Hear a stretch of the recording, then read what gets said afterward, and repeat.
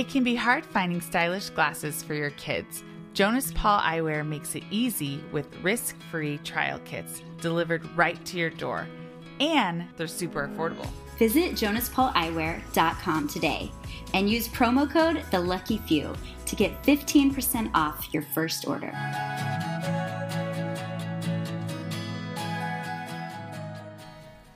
Hey friends, welcome to the Lucky Few podcast, where we are shifting the narrative by shouting the worth of people with Down syndrome. This is Micah. Mercedes. And Heather. And you're listening to episode 2 of season 3. This season, we are going deep on what it means to own your influence, to shout the worth of people with Down syndrome in the spaces you inhabit. And we're celebrating people in our community who are using their voices in their own spaces. And today we are so excited. We're going to be introducing you to model and actress Amanda Booth, who has spent more than a decade in the modeling industry. 4.5 years ago, she became a mom to Micah, who was diagnosed with Down syndrome a few months after his birth. Since then, she has been a relentless advocate for Micah and the Down syndrome community, sharing her story of Micah's birth and diagnosis in People, Harper's Bazaar, and Mother Magazine, not to mention gracing the cover of Vogue with him. What? Oh my Woo. gosh. Woo woo. I know. Or my favorite, when they shared the cover of Anthropologie's catalog last spring. That Gorgeous. I just have a special heart for Anthropologie. So Yes. And at that point in life, I had met Amanda and considered her a friend, and people would be like, have you seen this? I'm like, yeah, that's just my friend. I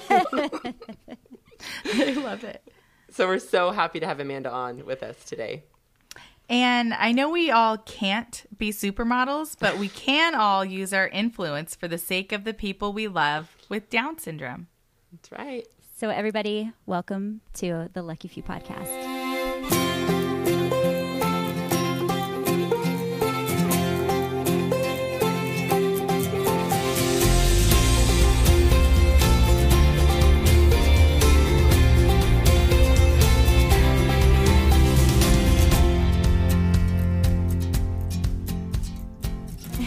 All right, friends, it's the Monday after World Down Syndrome Day. Yeah. This is a year anniversary of when I got my matchy Lucky Few tattoo with my mom. I love Also, the year anniversary of when our podcast came out. Yeah, that too. Oh my gosh, most importantly, right? That deserves saying. Yeah. That does deserve saying. So, what did you guys do to celebrate World Down Syndrome Day?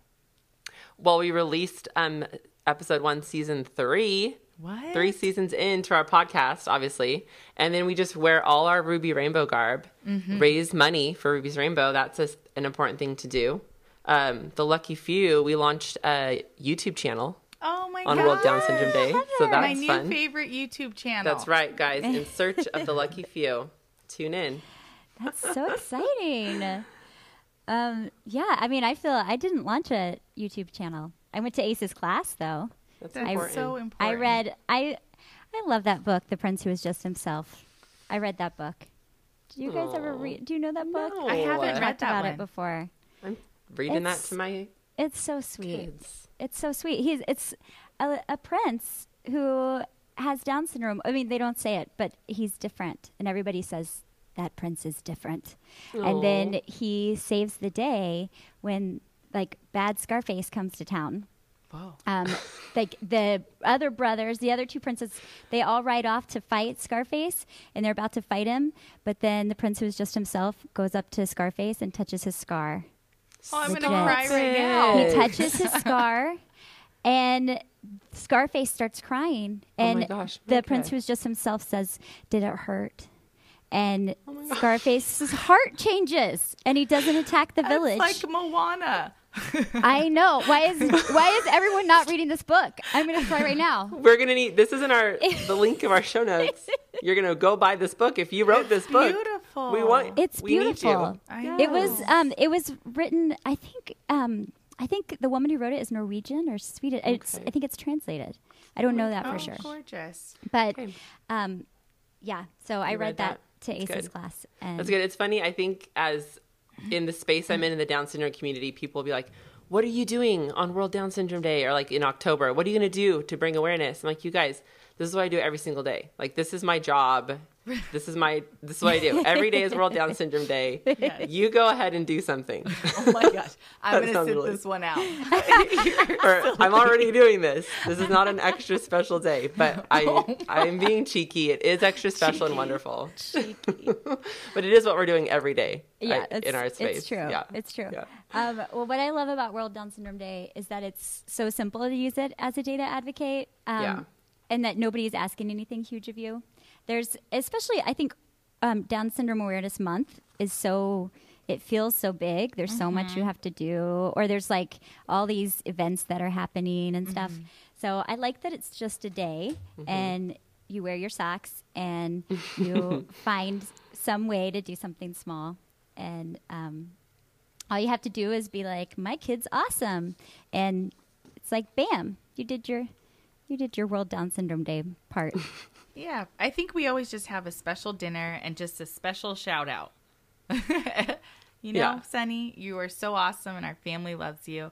I'm a person, I think it's a 7 on the Enneagram, and pressure and all that I don't like all that jazz. Details. And I just like to see what the day holds. If I'm on, I will celebrate like I'm on. And if it's too much, we just might have a regular day. And then just say, Sunflower, we love you. Extra special.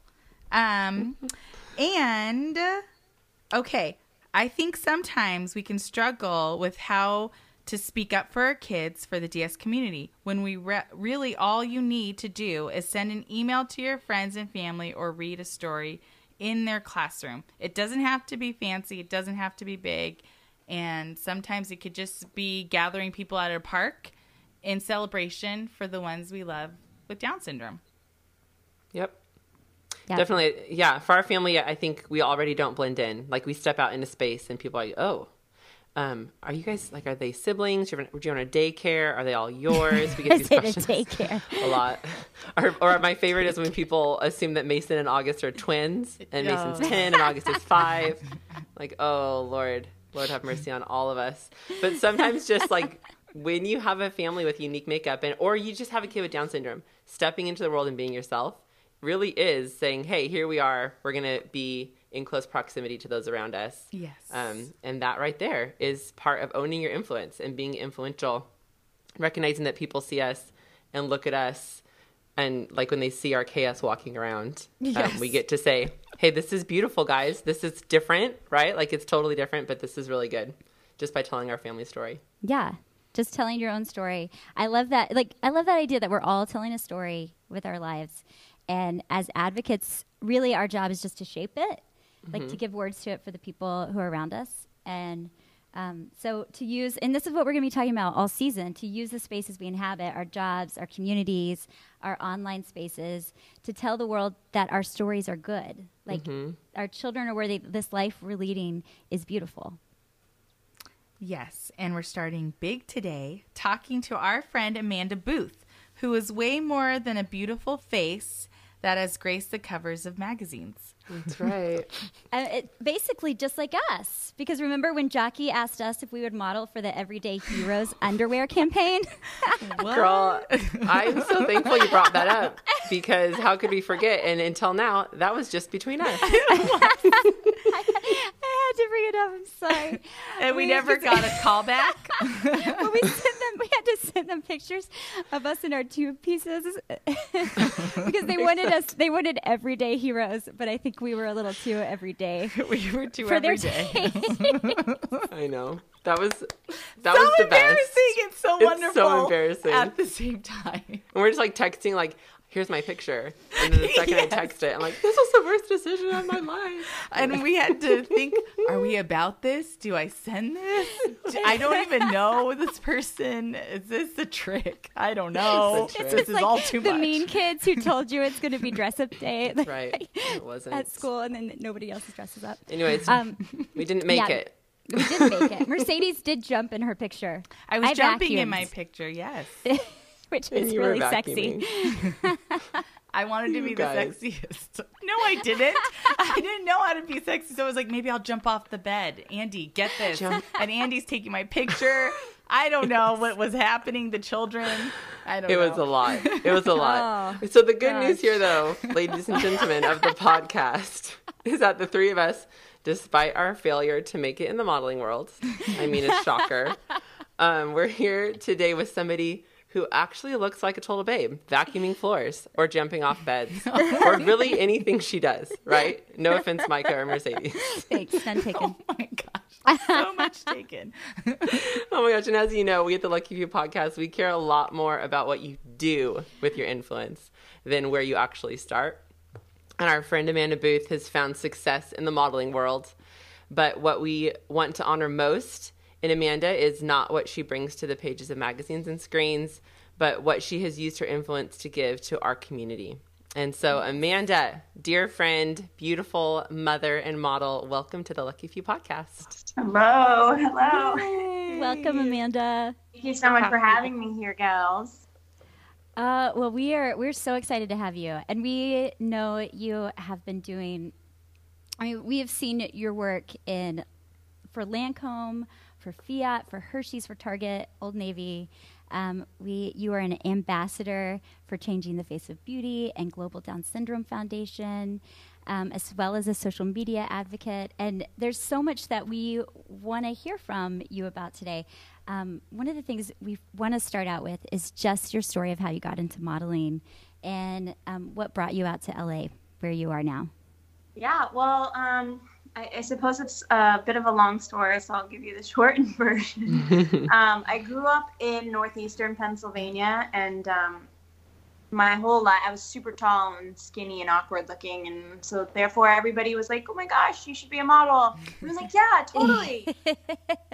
Just thought it like happened for you, and it never happened for me. So I was like, all right, I guess I'll just go to college. And I went to college. I was on a sports scholarship, and I ended up getting injured my first year. And so I lost my funding for school, and then was like, well, what do I do now? I guess I'll try that modeling thing. And so I drove to New York City from Pennsylvania every day for 2 months, just knocking on doors, trying to find representation. And I was either too short, too old, too fat, all of these things. I had an agency tell me they would take me if I got a nose job because my nose is crooked. And so I was like, maybe this isn't for me. I don't know. I don't really want to do any of those things. And I met this amazing girl, and she was like, just, crash on my floor and keep trying. And then I finally got an email from an agency that took me on. That was 14 years ago. And I quit a few times, having been fed up with the negative comments that people were saying about me. And then I got scouted for a hair job because my hair is super curly. I was riding the subway one day, leaving a temp job that I had, trying to pay my rent in New York. And this company, Aveda, they were like, we love your curly hair. We're doing a street casting. Can you come in? Wow. And I was like, yeah, so my dream is to be able to afford to own a Aveda product. Right. Yeah. Will you give me free samples? So I'm totally down to do it for that. They were like, no, we'll pay you to do it. So I did this job, and then I bought a car and I drove across the country. I was just feeling pulled to come to California. I dreamed of living in California my entire life. I have super embarrassing photos of me dressing up as a surfer girl every Halloween. Goodness, I love it. Living in Pennsylvania. But I would just carry around a boogie board because I didn't actually own a surfboard. It's so embarrassing. So I came out here 10 years ago, just with a luggage and my dog. And after 2 weeks of being here, I called the girl subletting my apartment in New York, and I said, if you want to keep all my stuff,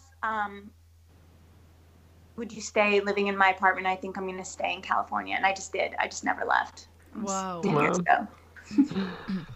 Very cool. That's so cool. So take us further down a little bit. You'll have to skip over some things, but tell us about how you met Mike.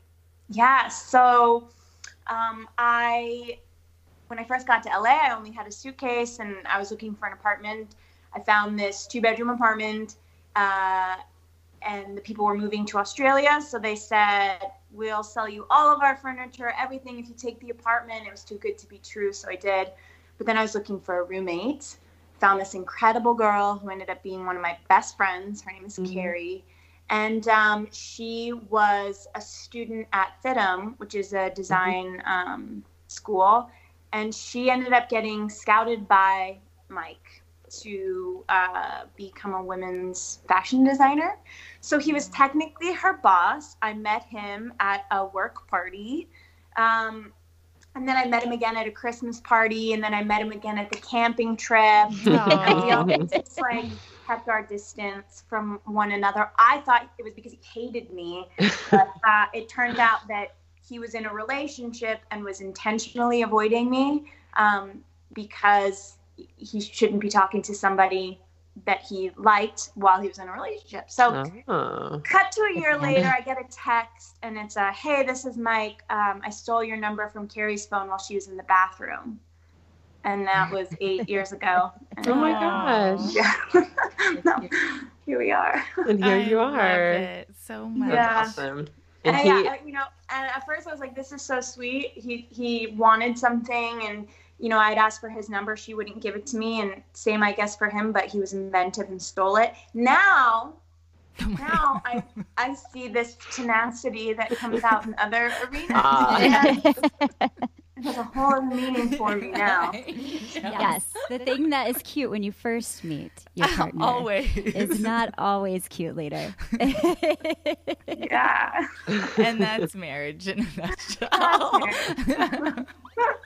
That's so funny. And I've met him a few times. He's lovely. You guys are both just lovely souls. Very wonderful people to have on this planet, for sure.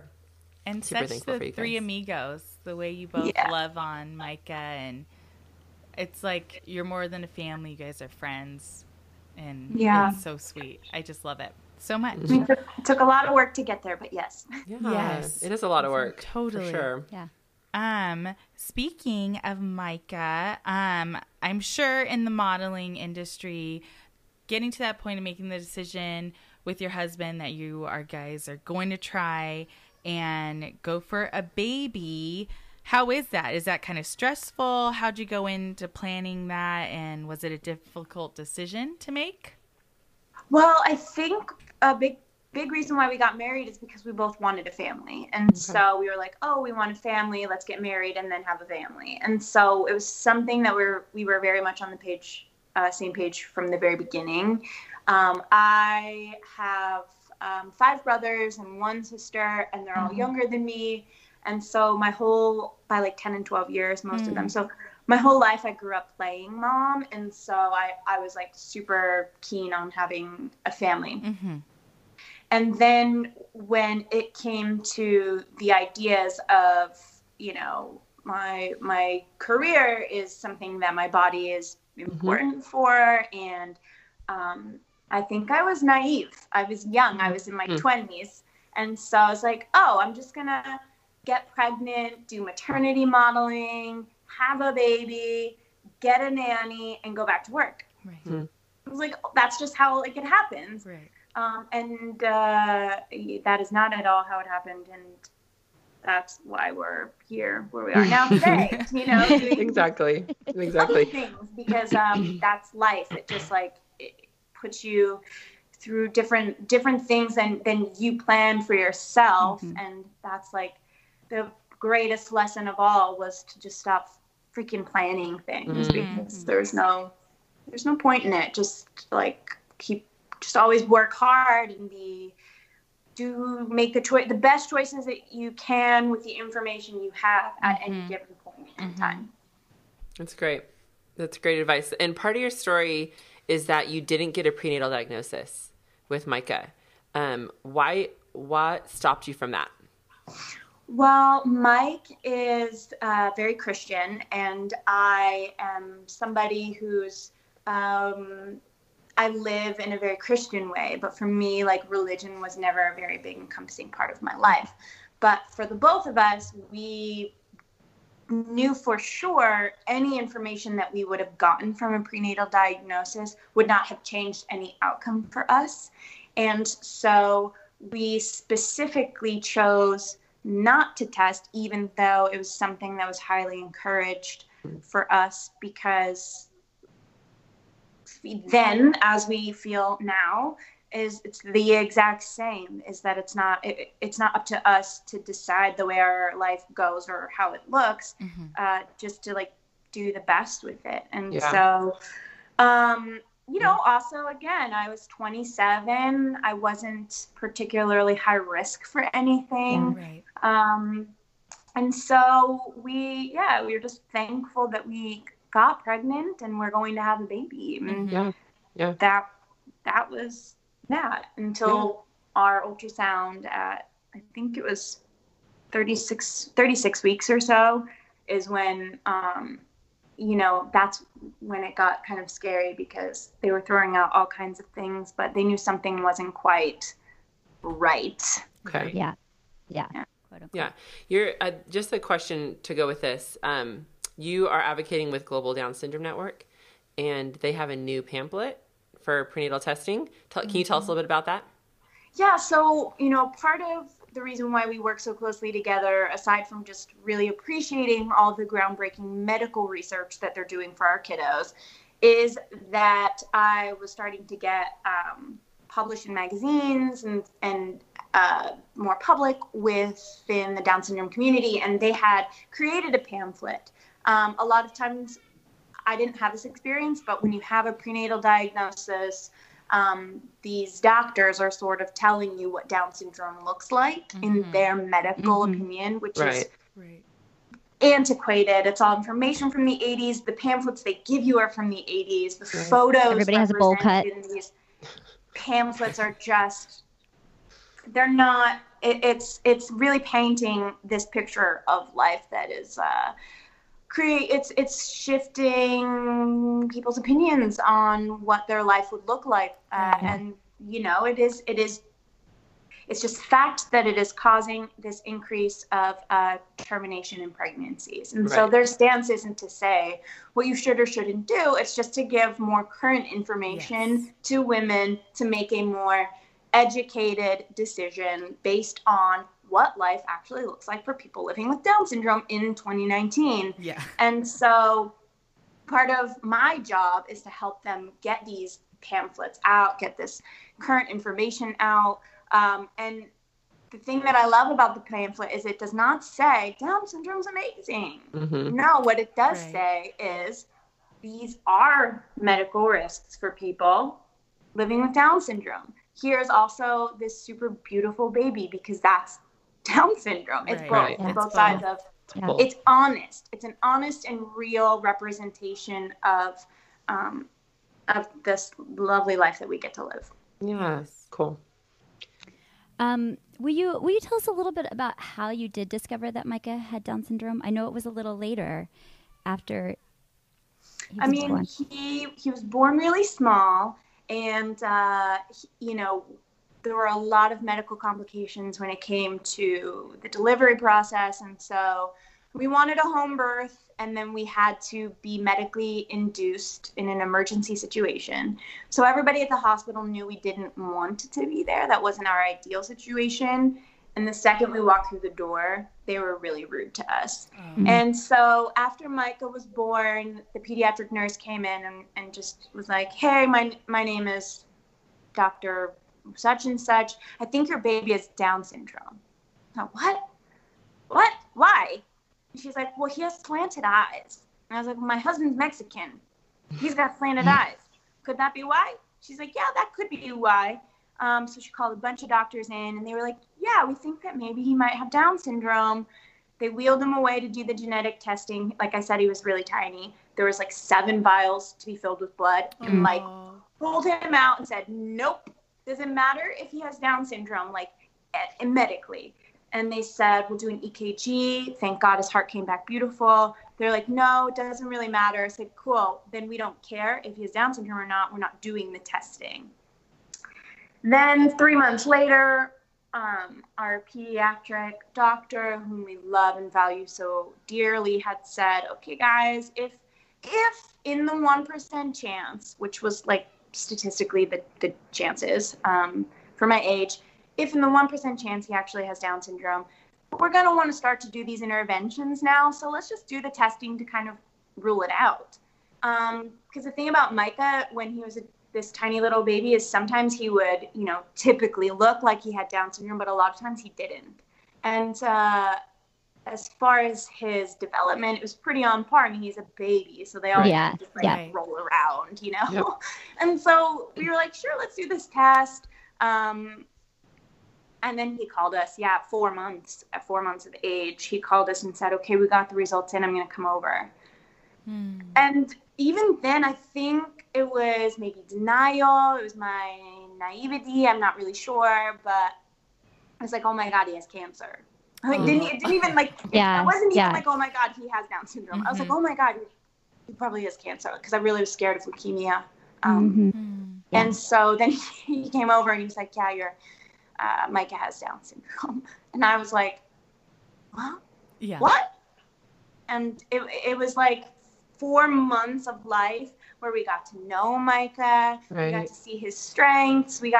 So I'm so grateful that we got the news that far into his life, because it didn't feel as heavy as a prenatal when he's still in my tummy, and I'm terrified of everything at that point. Yeah. And it wasn't, immediately at birth, because it kind of would have felt the same way, I think. So for us, it was obviously heavy, and we had just gone back and forth with does he, doesn't he for so long that we already accepted so much of the does he and let go when in the areas of doesn't he, that when we finally got the news medically, yes, he does, it was pretty easy for us to move on. So you feel like there wasn't a season after that diagnosis where you were in a harder place emotionally or in a place of grief over the diagnosis? I think that I was for sure. There would be songs would come on in the car about like some kids singing about like wanting to be cool, and I would just freaking lose it, because in those moments I would be like, oh my gosh, is my son gonna feel this way? Is he gonna be accepted and loved? Will he have friends?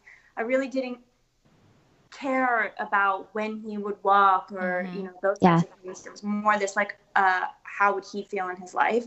And again, Mike, like I said, is super Christian, and for him it felt at least like he really never cared. He was like, he's like a really hardworking person, and but then anyways, we had conversations later where he was like, I always just felt like I had to be the strong one for you. And he went through emotional things too. Like, well, he's like a big grungy man's man kind of guy. And it's like, is my son ever going to be able to ride a motorcycle with me? Like, he's in these things that I envisioned for my life that involved my son.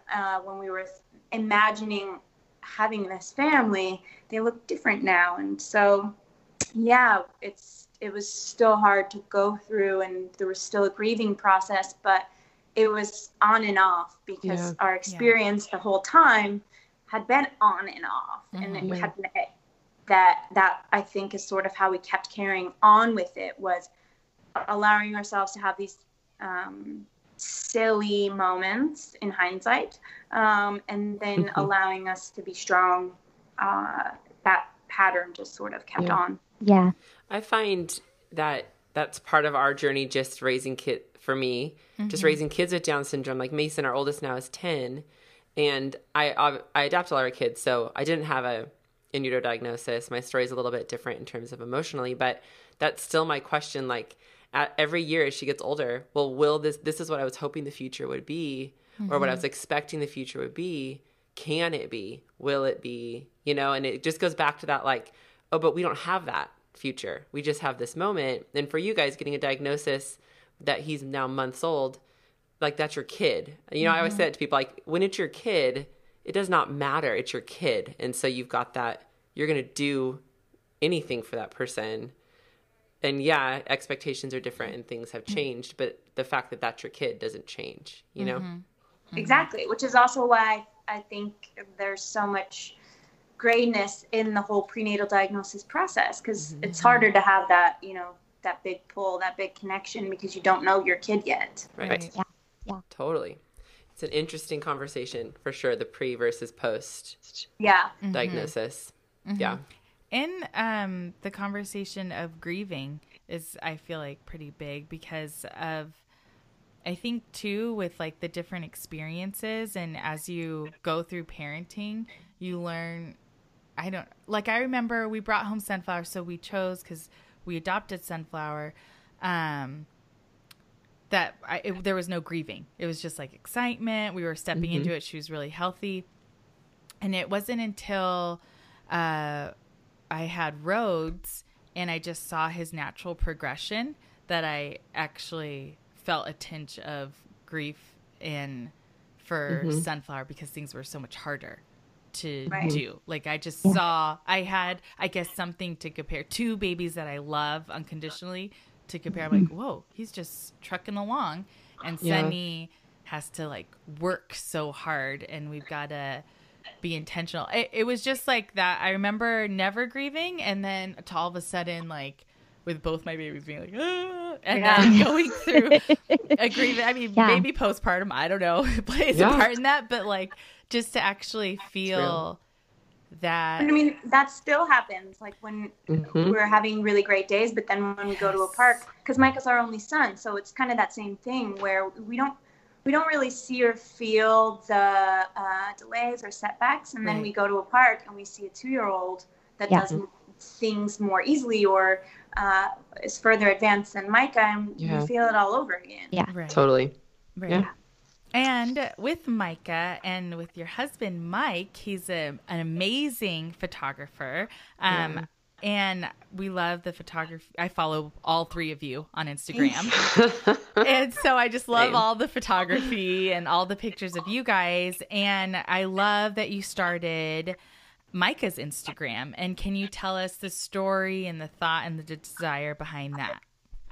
Yeah, I mean, at first we started his Instagram before we knew about Down syndrome, because for me and my profession at the time anyway, I had been utilizing mine for work. And so it felt like, you know, you're a parent, so everyone's posting pictures of their kids, of course. I should maybe try to keep mine separate. There's no autonomy on mine anymore. I know, I love it. But yeah, we started Micah's for friends and family just to sort of get, if they wanted to, so we weren't bombarding them with thousands of photographs a day. They had a space where they could go look at it if they were choosing it.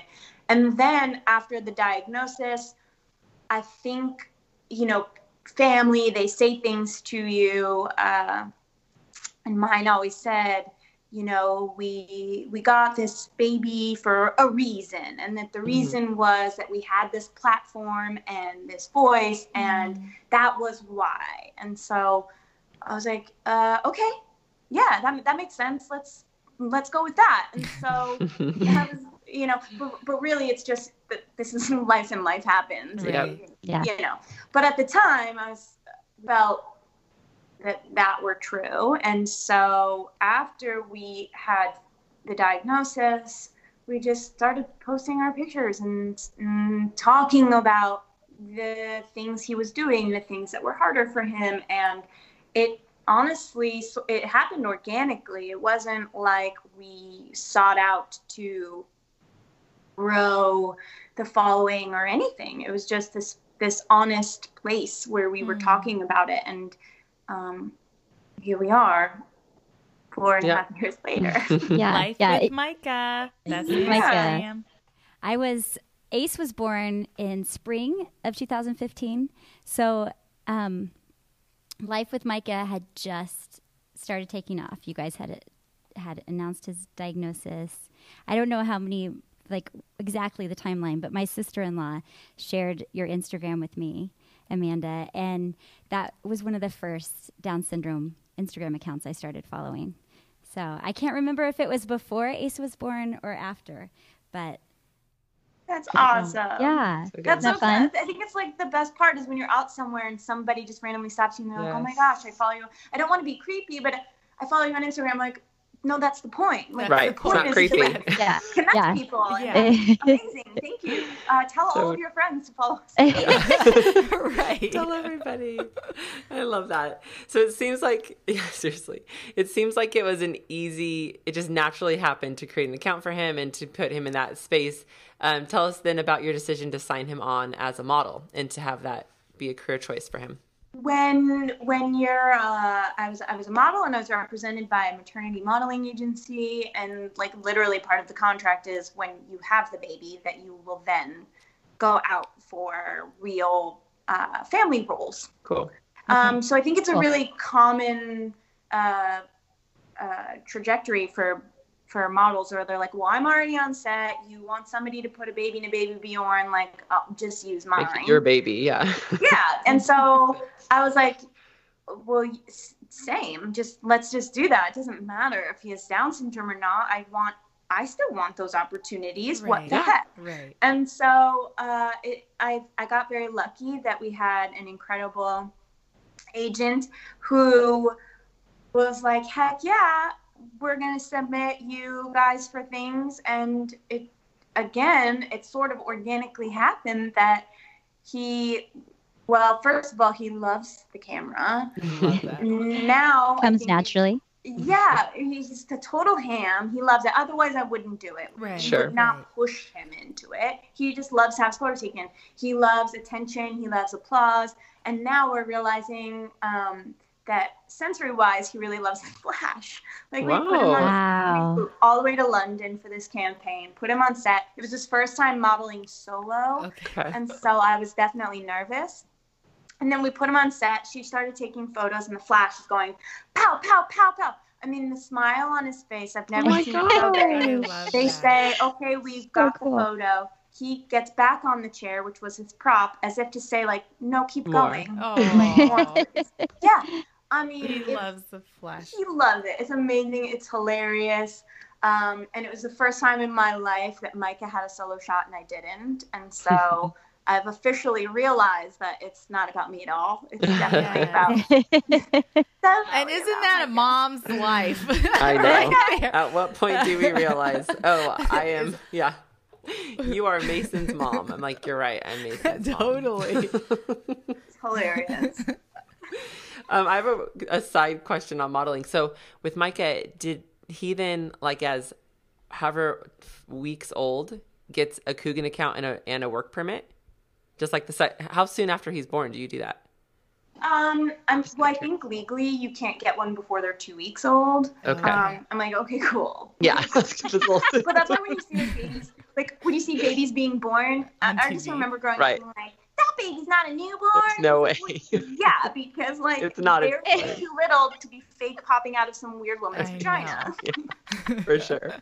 Yeah, they're always like giant. I'm like, that's for sure 3-month-olds. Totally. Yeah, and now it's like, oh, that's why. Exactly. He had his first work permit when he was 6 months old. Okay. Yeah, Cool. and yeah, you renew them every 6 months, and so yeah, it's so funny. But yeah, even now, I mean, now it's getting difficult because we'll get called in for auditions, and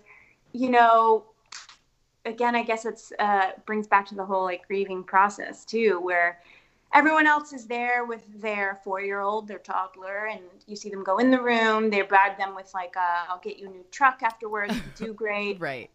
Mike would be like, I don't know what you're saying. This is going to go how it's going to go. Right. Yeah. And then they go in the room and then they're asking questions. How old are you? What's your Yes. favorite food? And I have to answer for him because he's nonverbal. And, it's difficult sometimes to keep showing up and Yep. expecting that I've just put it on myself. I would leave and get upset that he wasn't able to do the things they were asking him to do. Yeah. And so now I'm working at being a better advocate for my son and walking in the room and saying, he's 4.5, he's nonverbal, and I need a second to explain to him what's going on.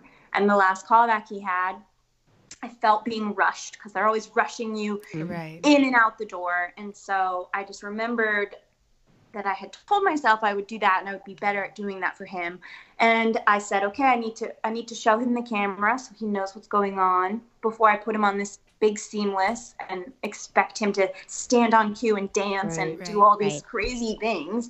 And it went way better because I did that for him. And I'm trying to do that also at parks when kids give him looks, because they do. And when they look at him and say, ew, because they do, I take a moment, instead of going and crying in my car, which is what I would normally do, I say, excuse me, what did you say?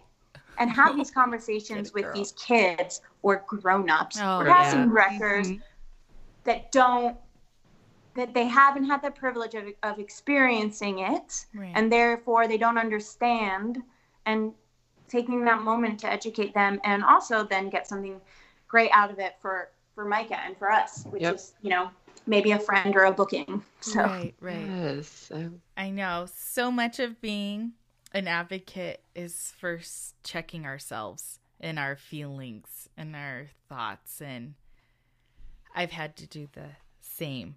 Or because I've learned since being a mom, I have 2 speeds, which is passive and then like a hothead. Like I passive do. and hothead. It's like I've got 2 speeds. Like someone could catch me off guard and I'm like want to cry and be like, I just don't understand how, because you know how like kids can say the darndest things, but it's like the adults that say the darndest things that just like, I'm either perplexed or I'm on fire.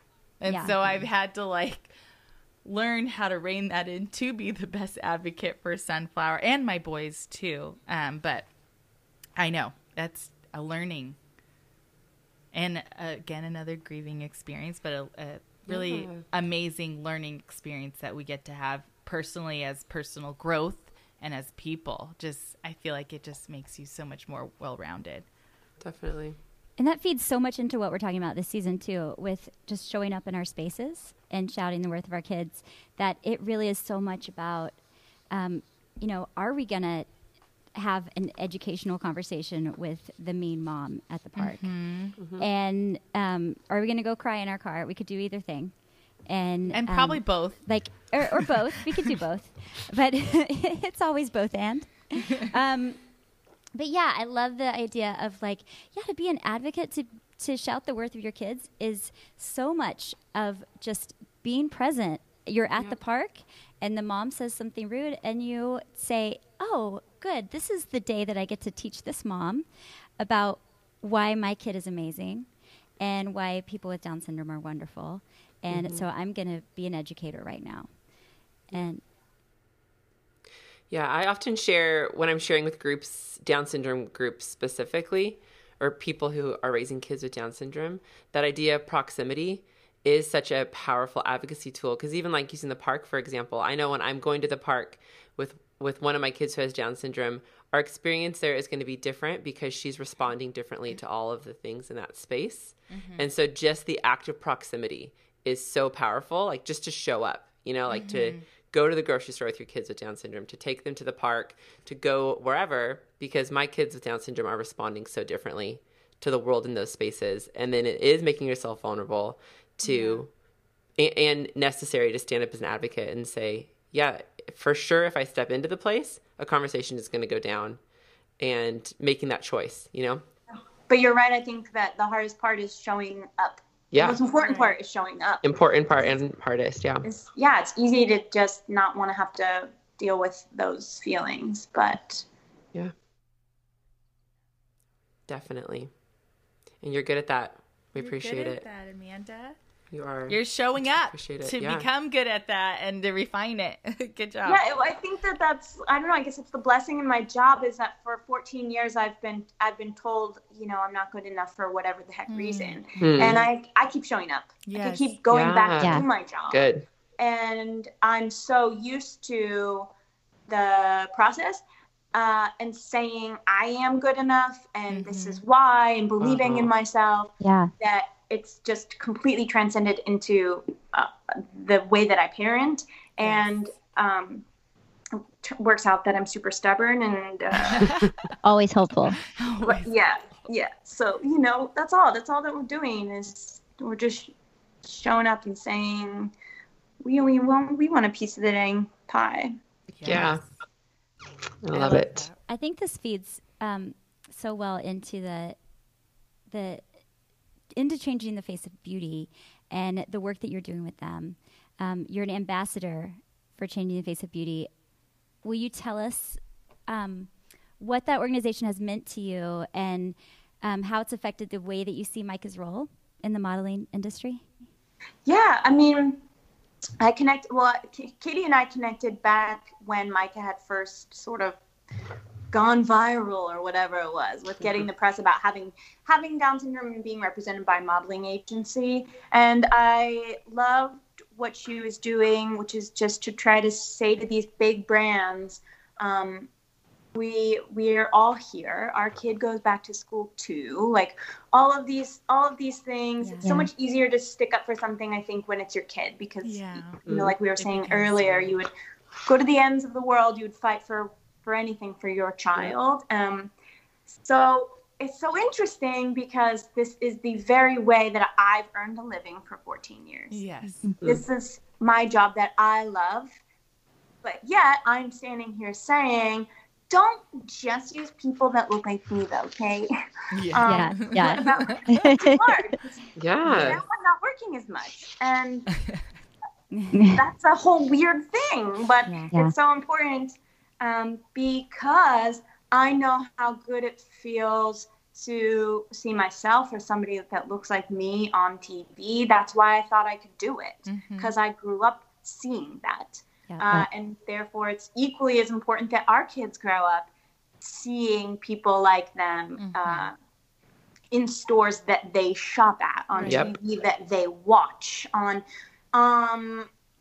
because then, like you were also saying about the proximity, is that then other people sitting at home watching TV, other kids watching a TV show, see kids with Down syndrome, and it's not scary anymore because it's familiar. Then they can start asking questions about, why does that kid look different, or why is he acting different? And then when they go to a park and see, I recognize this, I'm comfortable, and we'll go and say hi. That's the point. It's not because I want him to be in a magazine or making money. It's because I want other people to get familiar with what Down syndrome looks like. 100%. Absolutely. Preach it, girl. I love that. Bring it, dropping Money's that great mic. too, though. Money's important. Do the money. You know what? And you know what, Jockey? Yeah, Jockey. We're real people. And I want my proximity. We're going to bring Amanda on to the campaign. If Amanda joins the campaign. Will you then Jockey take will call us me back. as a real life person? Aries doing a great job. Yes. Aries so is doing a awesome. great job. I'm Yes. going to contact them. Yeah, a lot of people are doing it, but also like they can keep hiring me too, right? Yes. Yes. 100%. To be, Okay, yes. that's going to be my personal campaign. I'm going to have us girls. Aries. We're yeah. going to take a picture. I think Space for too, people it's with mom bellies too. with the mom bellies. With the Okay, mom. I'm not next to I've Amanda. got more like a mom booty. I'm next to someone Because I've else. never given birth and I've got a mom belly, so I don't know what that's about. Because it's just that, a mom belly. Okay. It doesn't matter. It's just a It's mom the belly. eating all the extra snacks that they throw on the floor. There's a lot You of have to eat the Eating edges off of their the peanut butter and table. jellies. Yeah. Going through the drive-through because they fell asleep in the car, and you're like, I can't You're turn right. off the car now, but I'm hungry. Yeah, and what do you do? In and You out's can't right leave kids there. in cars these days. And you You can't gotta leave go. kids in It's cars. way 1980s. It's all of That was it. my childhood. Oh man, that's so good. I want to ask him the question about on this topic of what you were talking about with like seeing kids in those spaces, and even like you're saying, Ari's like we're celebrating the businesses who are doing it, and I mean everybody's thoughts here. But what are your thoughts? I want to get to a point where we're not celebrating it because it's so normal. You know, like this is what we see in every space are all the different people, and people who are advocating for other people groups could insert themselves, or who are advocating for themselves who are different. And could you ever see that, because you're in this industry, that could ever really happen? Or is it where you do? Okay. I think because on the back end, the people that are running the things, the people who are working for ad agencies, photographers, there's a lot of female photographers, there's female directors that are really powerful and doing amazing work. There are a lot of people with different ethnic backgrounds that are beauty editors. And so now that they're all on the inside, that's where the decision making is happening. And the voices are being heard about it. And yeah, I think it's just time. And I think people also need to stop being mad at brands that are doing it now that they haven't always been. Because I think that that's called change. Yeah, and that change is happening is what we should focus on. Right. And yeah, I can see even the breakdown. Like I got a breakdown for Micah the other day, and I was the one who was like, oh, because they were asking for a skill that he can't quite do yet. And I was like, oh, but he can't do that because he has a developmental disability. And they're like, oh, well then just like help him with it. They still want to see him. And I was like, oh, okay, cool. Yeah. Because they didn't make it a big deal. It didn't say the role was a kid with a disability. It was just toddler, you know, that I then was like, oh, do they know though that he does? I know. And they were like, yeah, they totally know. It's fine. That's cool. So, yeah, it is becoming less of a big deal. I love that. In those moments too, I'm like, oh, I'll say that like with Sunny, like, oh, well, you know, she can't quite because she has verbal delays. And they're like, oh yeah, no big deal. I'm like, oh yeah, I mean, no big deal with me either. But yeah, like, I just want you to know, are we cool? Okay, you were actually cooler than I in that moment. Okay, fine. Yeah. I like when those tables have turned, but I'm like, but I'm cool too. Like, I advocate. Oh, wait. But I'm cool too.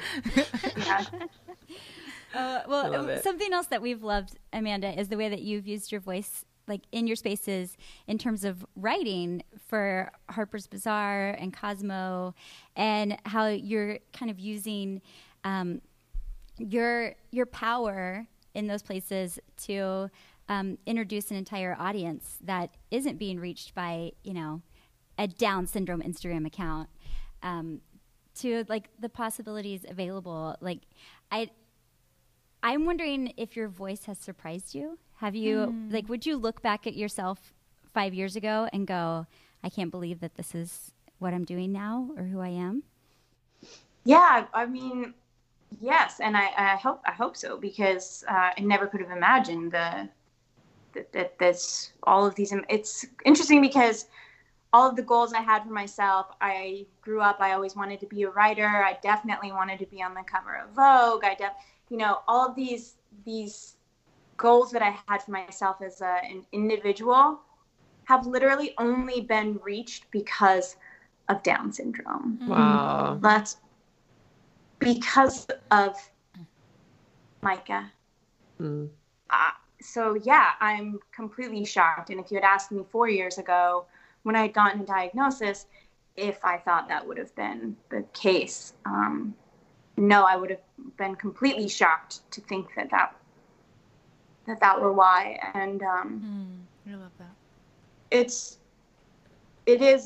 exciting every time somebody wants to hear about it, about our life, which is just feels like a life. We just wake up and we put one foot in front of the other, but that people want to share it is so exciting, and that I feel that I have given the beauty of it, is inkling of justice, is it's the most incredible gift. I'm in awe. That's really great. Do you have for the people listening some advice, whether they're a new parent or they've been on this journey for a while, just about how to start advocating for their kid or their loved one with Down syndrome? Like how to even begin if they're listening, like, well, I want to be stepping into a space of advocacy, or how to find their courage to speak up? Well, I think that, don't, like what we were saying is for celebrating World Down Syndrome Day, is I think a lot of people get very sidetracked and defeated by thinking that the gesture needs to be huge, that they're like, I could never do that. How do I get my kid in a commercial? I live in someplace where that's very difficult. Right. It doesn't have to be that. It's just, you know, those moments at the park when you feel it in your gut that you need to say something for your child, do it. Don't be afraid to get in an uncomfortable situation, to stick up for your kid. And I think that always will happen for us in time, is you get to a point where you can't take the looks or what, because also you could be wrong. Your kid, they might be looking at you because they're thinking, oh my gosh, that's the most beautiful child I've ever seen. Yes. And you could be taking it wrong, and then you might miss this incredible opportunity to connect with somebody who then gets to say, my grandson has Down syndrome. Yeah. I love, you know, that they're too afraid to say something to you that, you know, so I think, and those are the biggest and the most important moments for all of us. That's what we just need to keep doing, is the little things. Yep. Love that. And don't be afraid to hashtag if you want to. I mean, I'm terrible at it, but apparently that's how people find you. So the little things and the hashtags. And hashtag. Use a hashtag. On that note, people, we are going to step away for a second. And Amanda, I'm hoping you'll stay with us for good news. We're going to be back in a second for the sweetest and our favorite moment of this and every episode of the Lucky Few podcast. Good news. We'll be back in a second.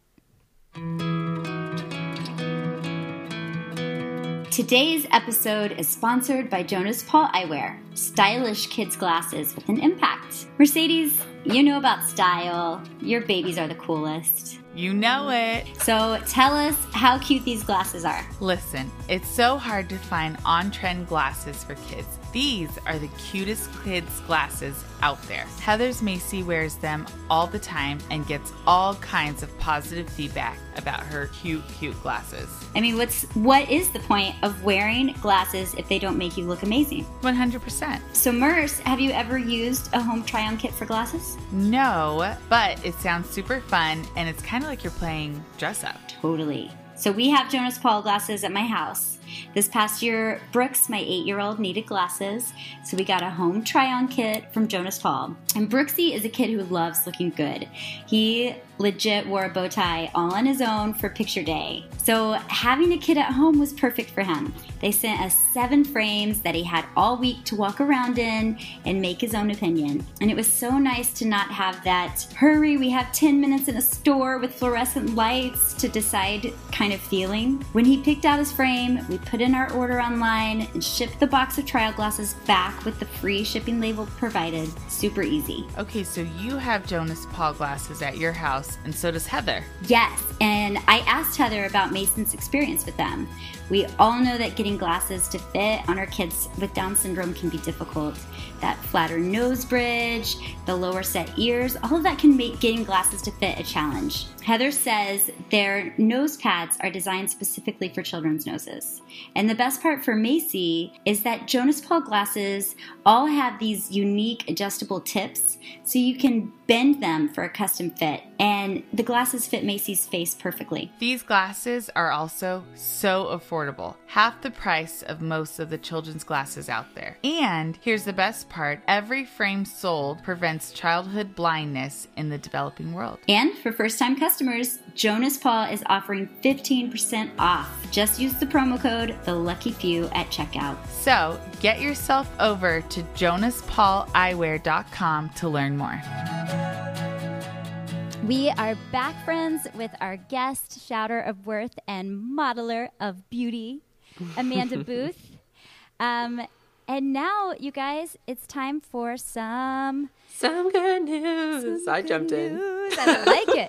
Good news today.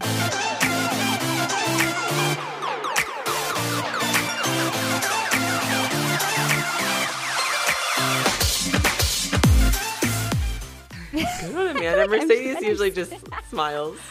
I never know how to jump in. You just one of these days, girl. You just. And I kind of get caught up watching the show because we're on Skype, so then I kind of forget and I get caught up in watching. It's time for some good news. Time for some good news. Good news is our chance every week for our callers to call in or text us something that they are celebrating in the life of their loved one with Down syndrome. Yes, and remember, good news can be big or small. So yes. I think people get caught up on it. Like, good news could be, hey, my kid took their first step. That is huge.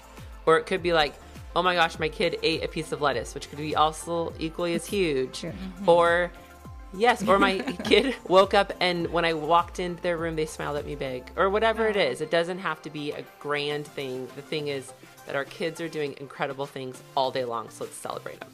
Absolutely. Absolutely. Amanda, do you want to kick us off? Yes, Good news this week? I do have some good news. We have been working, by we I mean Micah, but I definitely I feel like I also I thank you for everything.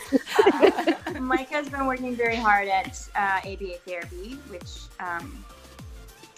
I'm completely stunned at how attentive and how hard he is working. And he looked at me, oh my gosh, it's so crazy. Like, you're like, how do I not cry all darn day? He looked at me dead in the eyes, which is pretty difficult for him to do. He's always kind of wandering.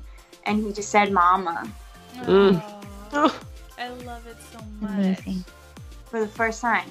Like, with purpose. He's usually yelling at me. Like, Mama! Like, to not do something. Yes. But he looked at me and addressed me. It was amazing. Oh, with those crystal blue eyes. I died. I was like, whatever you want. Right. Oh, it's beautiful, Amanda. That's so good. Amanda Booth, thank you so much for your presence. Thank you for your courage, that all the shouting of worth that you're doing for people with Down syndrome within the modeling world and with your platforms. Thank you for taking the time to be here with us. I'm so grateful our paths have crossed. So thankful to call you friend for the work you do. So if you want to call Jockey and tell them about us, you can. I don't know if you talked to Jockey. Yeah, I'm on it. If you want to join the campaign, I know we talked about that. And if you can throw it in, I would prefer to wear yoga pants and a tank top. But if they need me in a sports bra and a thong, I'll do it. We were not in a thong. We were not in thongs. It was good old-fashioned mom panties. I'll do it. Yeah. High-waisted, full bottom, please. Anyways, you're the best, Amanda. We're so thankful for you. Oh my gosh. You're the best. We are going to have links to all of, we'll have links to the pieces that Amanda has written. Yes, we'll have links to Amanda's Instagrams, but you can find her at Amanda_Booth. You can follow Micah's story at Life with Micah on Instagram. And yeah, we'll get back to all of you about when Jockey calls us. Hopefully after that, Oprah and Joanna Gaines will invite us to hang out with them too. I'm kidding. I can't wait for all this stuff to happen. It's Oh my goodness. Ellen. Yes. But Ellen you guys, have us on our in our Jockey. influence, big or small. Yeah, right. Be careful what you wish for. I know. This is true. Once they really do call. Oh my God. So yeah, I'm so excited for after Jockey calls and Oprah and Joanna and all of the people. Until then, you guys, big thanks to our editor and producer, Andy Laura. Big thanks to our intern, Valerie Schleider, to our sponsor, and to all of you who have shared the Lucky Few podcast with friends, listened faithfully, and cheered us on. Don't forget to subscribe and leave us a review on Apple Podcasts or wherever you get your podcasts. And remember that you are a shouter of worth and a narrative shifter right where you are in your spaces, and we're cheering you on. Yay. Thanks so much, Amanda Booth, for joining us, and we will see you guys next Monday on the Lucky Few podcast. Thanks, Amanda. Bye. Bye, guys. Bye. Yeah. Bye.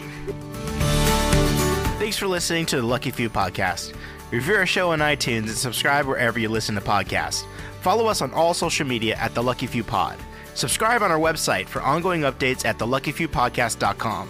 Tell us about your good news by leaving us a voicemail or text at 424-442-9147. Our show is edited and produced by Andy Lara at andylikeswords.com. See you next time.